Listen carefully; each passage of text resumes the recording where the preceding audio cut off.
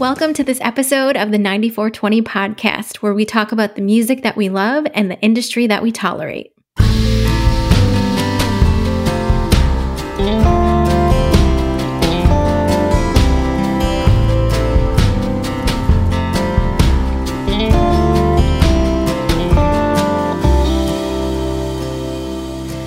They brought you home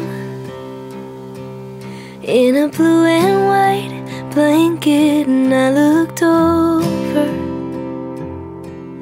at a perfect tiny baby, and for the first time I was bigger than someone, 'cause I wasn't even to myself. And Mama said it's time for bed, and I said you go to bed and I'll take care of the baby, of the baby. You go to bed and I'll take care of the baby, of the baby. And when it rained, we take off our shoes and go outside, and we played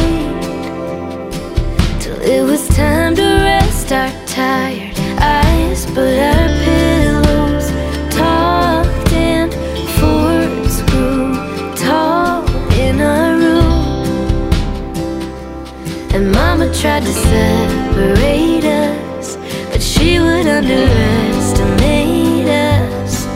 Yeah, I'd make it back 'cause I take care of the baby, of the baby.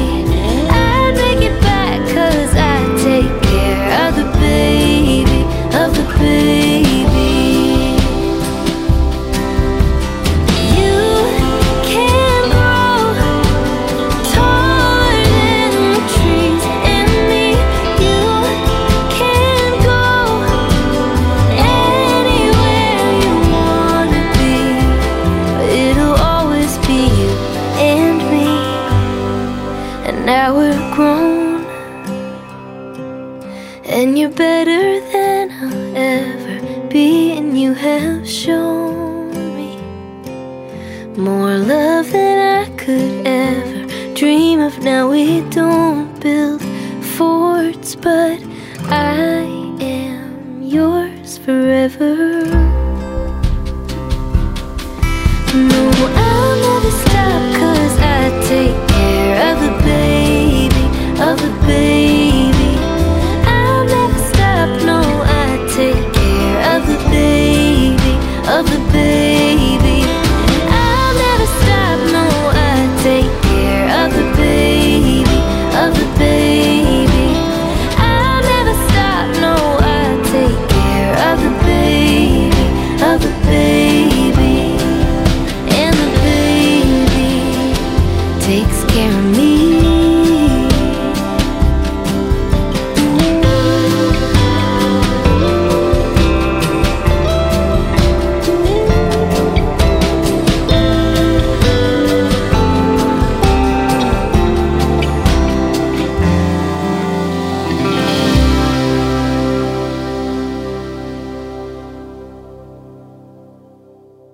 Hey everyone, and welcome to this episode of the 9420 podcast. That was I'll Take Care of the Baby by Elena Stacy. How are you doing, Carl and Greg? Happy New Year. Happy New Year. A new year. You know, again, I don't know, man. What does that even mean? Right? It's just the start of another 12 months. No, it's not. Based on what? Based on some calendar that some Romans made up 1,000 years? Nothing changes. It's just another day. I saw this interesting little meme last week on Prince, where Prince was talking about how he didn't celebrate his birthdays. He said, because you have one, you don't have 30 or 40 or 50. He's right. You have one birthday, exactly. Yeah. Well, you know what? I'm not like an astrologist or an astronomy guy, Yep. so I don't know. I don't know. We've exactly spun around the sun that one rotation. I don't know that I'm at the exact place I was a year ago. Well, time is kind of imaginary anyway. Yeah, well, don't get me involved in that now. Yeah, Lately. well, that's what I believe. I believe we created it as a construct, and then it makes us miserable for 50 or 60 years. We don't know anything. We don't We know don't. anything, ladies and gentlemen. Nothing. Not only do we have nothing to say, we don't know anything. That's what makes this podcast great. We don't know No, what to the say. prob- We the don't know problem is- anything. The problem is we have a lot to say, but we don't know anything. Yeah, we talk a lot about not knowing what the hell we're talking about. So that was okay, I was so- Elena from Maybe April, right? That was Very, very nice track. Very yes. nice track. This is her latest single, and I was going to say in the beginning, but I totally forgot that you may recognize her voice because she's from the duo Maybe April with Elena and Kate. But what I like about that is like I've been wanting her to release like her solo stuff for a very long time, and I was very excited to see back in April that she was starting to come out with like her own stuff because she just has such a poignant way of writing and such a beautiful voice. I like the drum track, believe it or not. I mean, it's Right. very evocative of like those 70s kind of soft rock, Russ Kunkel drum tracks that are like really tasty and brushes and a nice big fat kick drum. I like the drum track. Well, if I understand correctly, she's talking about her sibling, correct? I believe so. It's not about Kate having a new baby. No, it's No, not. no, No. That's Talking her- about, like, siblings and when playing and things like 'cause that. I related to that too because when I was like around 4, we had my sister and and finally someone I'm bigger than. I get that. It's a great line. Yeah, it's very cool. I remember when I had my sister, my mother let me hold her. So I'm like 4. And I remember this, I don't know why I remember this, but I was pressing her and they said, don't press her head. You'll go in. It's soft. Yeah, I couldn't press too hard on her head. 'Cause I Yes, was- all babies have that little soft spot until they're about a year. I forget if it's called like the feudal or fundal or something like that, but like Yeah, it, but like you mention it to the siblings, and it's like you're all of a sudden mortified. Yeah, you could kill this little. there's a soft spot on this baby. What am I supposed to do? Exactly. I have a theory about singer-songwriters. That singer-songwriters, because I know for me, they only write melodies the way they sing. There are probably much better melodies to songs that I could write, but I don't write them because I don't go there because I can't sing that way. Yeah, no, I totally get what you're saying, and I think over the course of working with hundreds of writers through the years, when they would play me their songs, you would typically the people that weren't very good singers, the melodies that they'd written weren't very imaginative, and you can only suspect that because they can't sing these lines, then that they probably couldn't imagine them. But then, if go ahead. But you're going to yeah, say, well, I'm just thinking that if it were the other way around, where you could just imagine all these incredible melodies and yet you couldn't sing them, I don't know that would preclude you from writing them. So well, I think if you're a singer-songwriter, because then I'll just contradict myself. Take Burt Bacharach. He can't sing for nothing, but he writes these great melodies. Yeah, so, right. So I think if you're a singer-songwriter for yourself and you're an artist, you write the melodies you can sing. If you're just a writer, maybe then you can branch, go beyond your scope and, write a melody that, because I think it's something that writers should be cognizant of. It's like, well, maybe just because I can't go there vocally, maybe somebody else could, right? So, but most artists write for themselves. So I'm not going to write a Right. song I can't sing, right. So, but yeah, I don't know. Again, another theory that I've just disproven and contradicted. At the same time. Well, but there's a way to do it, right? I mean, so even if you have a limited range vocally, you can write really interesting Yeah, phrases. you go into head and you can voice. write- I don't know. Yeah. You can write interesting things. I don't know. What do I know? the Again, see, modality ladies of and it. gentlemen, based on no information Yeah. and no actual knowledge of Data to anything. back it up. Yeah. No data. Who needs data? That is data. Well, where it becomes tedious is when you fiercely defend a position that has no factual basis whatsoever. We call those opinions. Anyway, so what are we talking about? Do we know anything about the music business or anything? Well, there was a win over the last 2 weeks. And Greg, I mean, you probably saw this and Carl did, but they, I guess, finalized or passed the increase for singer-songwriters in terms of like the percentage that they get paid. On Spotify? It's preposterous. No, it's probably the compulsory license. It's what's paid on the mechanical and compulsory license. It's It's the music, or no, hold on. See what happens when we try to give actual data? I know. We fail miserably. I mean, I stopped paying attention to all the, trials and tribulations of statutory licensing, royalty payments. I stopped paying attention about 20 years ago when you recognize that it's just a ruse.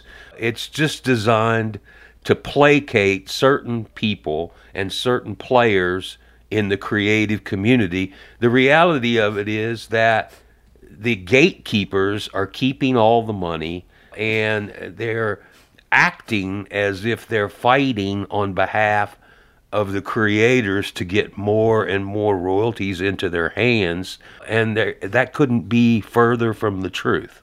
So it bores me. I'd rather work with the kind of organic discovery of people's music as they're making it. That's much more interesting to me. You need to. I'm going to take that music. I'm going to start my own podcast. I don't need you guys. I love that music. You need us. You do. No, but we need you, Greg. Yeah, as much as you need us, we need you. I'm convinced of it. We definitely do. But no, it was basically the Copyright Royalty Board approved an increase on mechanical royalties is what it looks like. Right. Mechanical. That sounds like a Monty Python. The Copyright Royalty Board. What the hell are these people? Who are they? Jim, Bob, and the CRB. They're the ones that sets the rates. So. Well, where are these guys? In a basement, in ivory towers in Washington, ivory towers in New Jersey. Well, can they say, well, now we want it to be $2? Can they do it? Can they do that? Well, it's set for 4 years. So in 4 years, they can come back and look and say, now we can do this. So the win was the fact that it went into effect January 1st of this year. In reality, what does it really mean? Nothing, really. Okay. And the mechanical, what's funny about it is it's the mechanical royalty rate. It practically doesn't exist right now. So it's really not a win. People don't make mechanical reproductions of these songs anymore. So what does that mean? Like, so if a guy fixes your car, you got to pay the mechanic a royalty? Yeah, it's like, it was the mechanical reproduction. It was like making records. Right. So I know. If the label made records and sold records at the Kmart, they paid a royalty for every song that was included on that record. And notice I didn't say vinyl. I was going to ask, so are you talking about vinyl? Yeah, right. No, latex. Vinyl, Latex. Any mechanical reproduction. So vinyl, cassette, 8-track. CD. They used to actually sell reel-to-reel as well. 7.5 IPS, yep. If you were a real bachelor living in a bachelor pad in the late 60s, you had a reel-to-reel. You think the world knows what 7.5 IPS means? No. Inches per second. Right, inches per second. There you go. We at least maybe had someone learn something new today. There you go. It's kind of sad that Barbara Walters died, even though she died was really on old. New Year's Eve, right? Really? I think it was, yeah. I think the news came out, it was like December 31st she died because she was included in I'll some tell you though, materials. but again, like I guess we mellow in age, but she was pretty cutting edge in the beginning. I saw this this clip of her interviewing Trump back like in the 80s, and he's going, well, people have said, and she goes, no, they haven't. Like she just, anything he said, she just knocked him down. She goes, well, they said it's one of the best deals.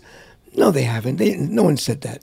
She talked to Castro, and she was like a real cutting edge chick, for like. She was kind of antagonistic, but I recently have read some things about her where in later years, I mean, people were annoyed by the idea that she would ask pointed questions, and there would be things in the media landscape. Even if you're a journalist, I think there are some do's and don'ts, and there are some lines that aren't supposed to be crossed. And I think she manipulated interviewees to the extent that people didn't really want to speak with her after a period of time, because she had a reputation for asking kind of stuff that wasn't supposed to be on the record.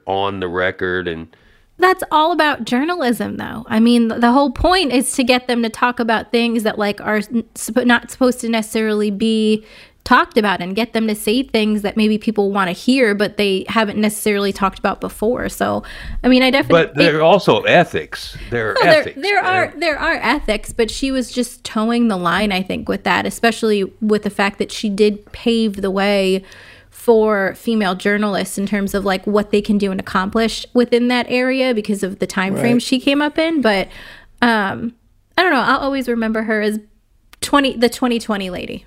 I know, and also I liked her. She was like the pre-Oscars make them cry person.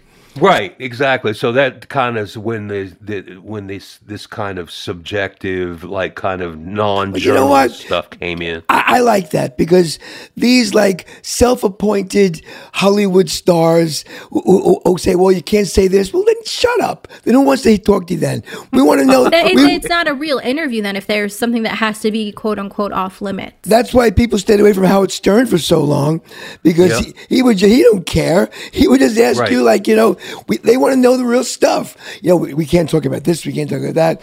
Who needs some Jimmy Fallon, pablum interview where they just say what you want to say so you could sell your product. And then they go on to play some karaoke game or whatnot. Yeah, I want to see Donald Trump cry. That would be great. Right? If she could have pulled that off, that would have been interesting. Yeah. But so no, I think she's great. I'm sorry. How about we'll start off the year with our official sponsor, Bongo Java. We'll let everyone know a little bit more information about them, and then we'll listen to Elena Stacey's single Tomorrow on the backside of that. This episode is unofficially sponsored by Bongo Java. Bongo Java, the birthplace of the 9420 podcast. While Bongo Java got its start a year earlier than 9420 in 1993, in 1994, Carl and Greg's relationship got started, and in 2020, Carl and Greg visited Bongo Java to create this podcast that you listen to. For more information on Bongo Java, go to bongojava.com.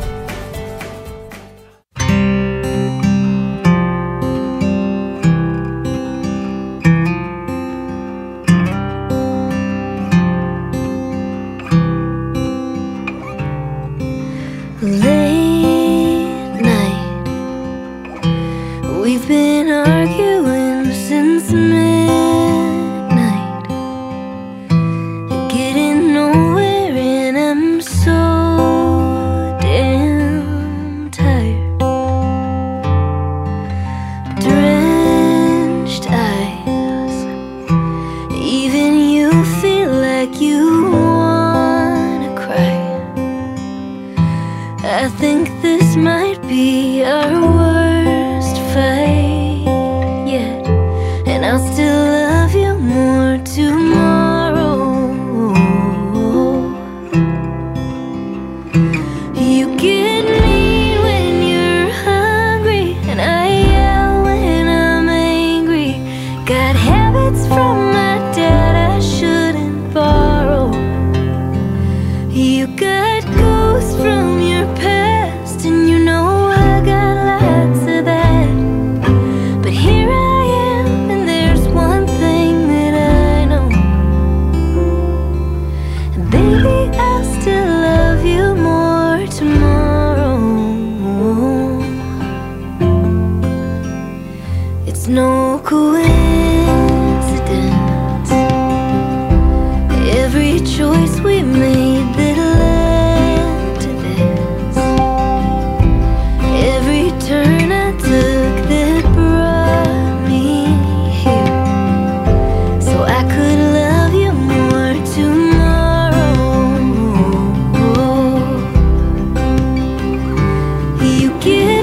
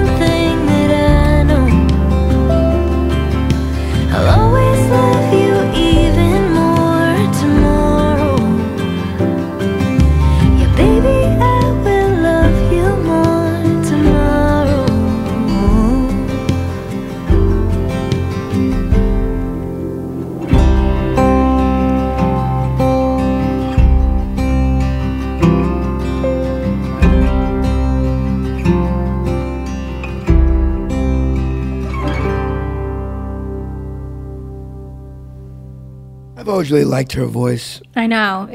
It's so smooth and like Well, you believe her. It's Yeah. very expressive. You believe what she's saying. I just totally get it. I just like it's evocative of so many things for me, and reminds me of when I used to listen to Carole King records back in the 70s. You know. So, But you know what I thought? I just thought something too. Another Carl. I always think the wrong thing. How can you love someone more? Either you love them or you don't. I don't think love is accumulative. I don't think it's either you love someone or you don't love them. There isn't like degrees of love. I don't think. What do I you think of so. that? she said, "I'm going to love him more tomorrow." Yeah, so- yeah. How can you love them more tomorrow? If you love them now, you'll love them the same. You just love them. I mean, here's what I think. I think regardless of who the person is, you like Carl said, you either love them or you don't. But I think there are certain instances where you do have more love for them, if that makes sense. Like I know for me, like I've loved my husband since the day I met him, but there are instances in our relationship, like on our wedding day, there was a lot more love going on. The day Kenzie was born, the day we purchased, like there are certain instances where you know that you're going to love them just a little bit more than like the baseline love that you have. I know. Well, there are moments where it seems to It intensifies. it exudes more. You feel it more, but it's. I don't think there's a degree of like you didn't love him more. Like love is 90. I loved him 80 today, but I'm loving him. You know, I only love you about 22 today, 22%. I'm going to use that from now on. Hey, Sean, I only love you about 22% today. How can better, you make me love you 50 tomorrow? Yeah, I'm not like you know, the way you're going, buddy. It's going down. I love you like 8% today.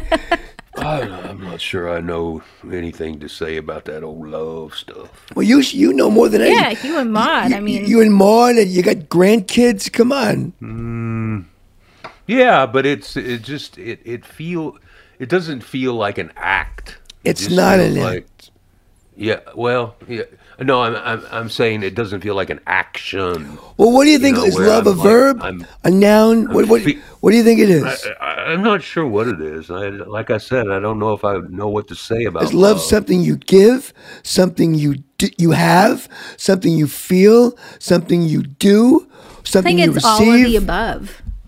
If I could be, if I could be weird like I typically am, I think love might be an energy.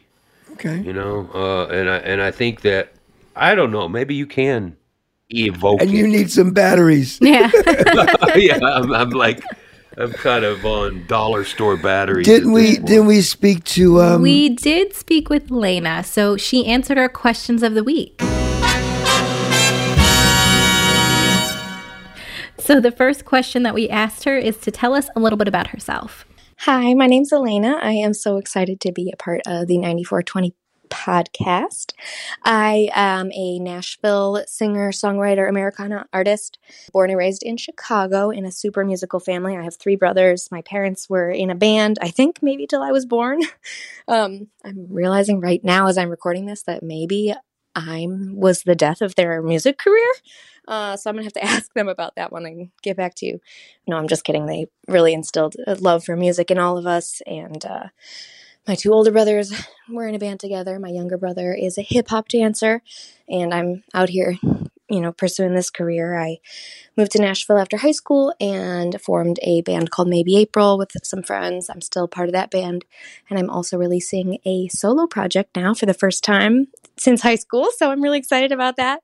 I dropped my first single called Tomorrow in November, and just recently now dropping my second single, Take Care of the Baby, which you can find streaming everywhere, and really fun music video for Take Care of the Baby coming out soon as well. But yeah, hoping to release my full EP in the spring, and lots more to come after that too. Yeah, she does a lot of videos, man. She like maybe April, and then Their videos are good though. Like there are some videos that are terrible and you question why, but her videos always are so great. what else did we ask? So we asked her to tell us what music artists have inspired your career so far. So many artists have inspired me and my career. I first discovered country music when I was 10 years old, out on a trip with my dad out west. I think maybe I heard some Tim McGraw and some Rascal Flatts, some Brad Paisley, early Brad Paisley. So some of that like late 90s, early early 2000s country music was kind of my first intro into this world. But then I discovered Casey Chambers was one of my first favorite artists. She really impacted the way that I write music. Of course, I love Casey Musgraves. Bruce Springsteen was really big in my house growing up. Tom Waits. Who else? NSYNC. Learned a lot of love for harmonies from NSYNC. And No Doubt. Counting Crows was a favorite. So many artists, but really just, I think one of the beautiful things is to be able to take all the music you love and take little bits and pieces from everybody and make it, make your own music based on your favorite parts of others. I used to love Counting Crows, man. There's that one song, Round Here. I loved that song, man, that first album. Yeah. I think this is also the first time someone has brought up Counting Crows. Right. Yeah. I think it's the first time ever that NSYNC and Tom Waits have been mentioned in the same. I will take it. Sentence, Both right. great inspirational artists. Well, I think when Timberlake left, I think they want to see if they can get Tom Waits to replace him. But I don't think you said no, man. All right, and then we asked our one new question. So, Greg, unfortunately, you have been completely vetoed on this. I'm putting myself on mute.